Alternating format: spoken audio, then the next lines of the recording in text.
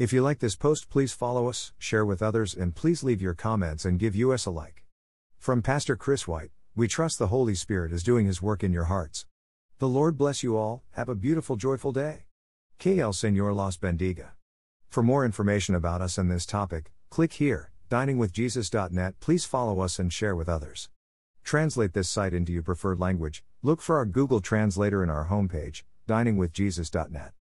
Traduce este sitio en tu idioma preferido. Busca nuestro traductor de Google en nuestra página de inicio va, diningwithjesus.net.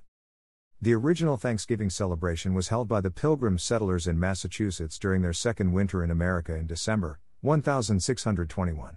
The first winter had killed 44 of the original 102 colonists.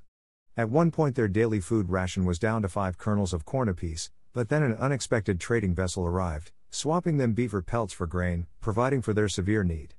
The next summer's crop brought hope, and Governor William Bradford decreed that December 13, 1621, be set aside as a day of feasting and prayer to show the gratitude of the colonists that they were still alive.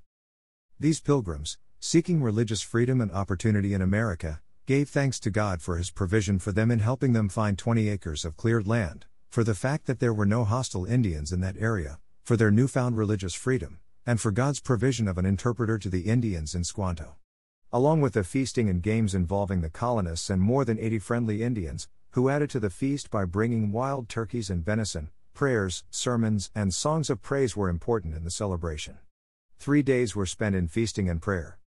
From that time forward, Thanksgiving has been celebrated as a day to give thanks to God for His gracious and sufficient provision.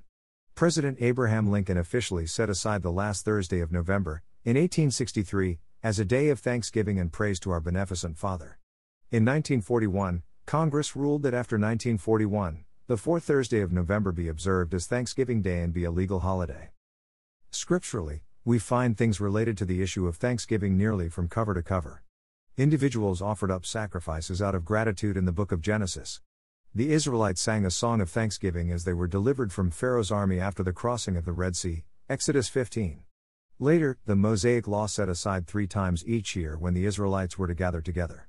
All 3 of these times, unleavened bread, also called the Feast of the Passover, Exodus 12:15-20, Harvest or Pentecost, Leviticus 23:15-21, and the Feast of Ingathering or Tabernacles, Leviticus 23:33-36, involved remembering God's provision and grace.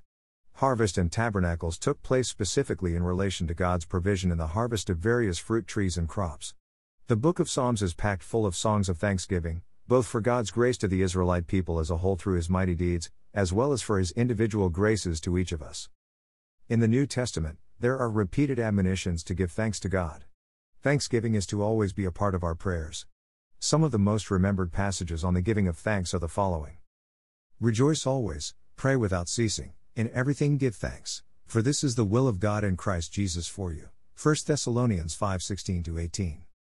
Be anxious for nothing, but in everything by prayer and supplication, with thanksgiving, let your requests be made known to God. Philippians 4:6. Therefore I exhort first of all that supplications, prayers, intercessions, and giving of thanks be made for all men. 1 Timothy 2:1. Of all of God's gifts, the greatest one He has given is the gift of His Son, Jesus Christ. On the cross of Calvary, Jesus paid our sin debt, so a holy and just judge could forgive us our sins and give us eternal life as a free gift. This gift is available to those who will call on Christ to save them from their sin in simple but sincere faith. John 3:16, Romans 3:19-26, Romans 6:23, Romans 10:13, Ephesians 2:8-10. For this gift of His Son, the gift which meets our greatest need, the Apostle Paul says, thanks be to God for His indescribable gift. 2 Corinthians 9:15. We, like the pilgrims, have a choice. In life there will always be those things that we can complain about. The pilgrims had lost many loved ones, but there will also be much to be thankful for. As our society becomes increasingly secular, the actual giving of thanks to God during our annual Thanksgiving holiday is being overlooked, leaving only the feasting. May God grant that He may find us grateful every day for all of His gifts, spiritual and material. God is good, and every good gift comes from Him, James 1:17. For those who know Christ, God also works everything together for good, even events we would not necessarily consider good, Romans 8:28-30. May He find us to be His grateful children. Thank you to Got Questions Ministries. Copyright 2002 to 2019 Got Questions Ministries. All rights reserved.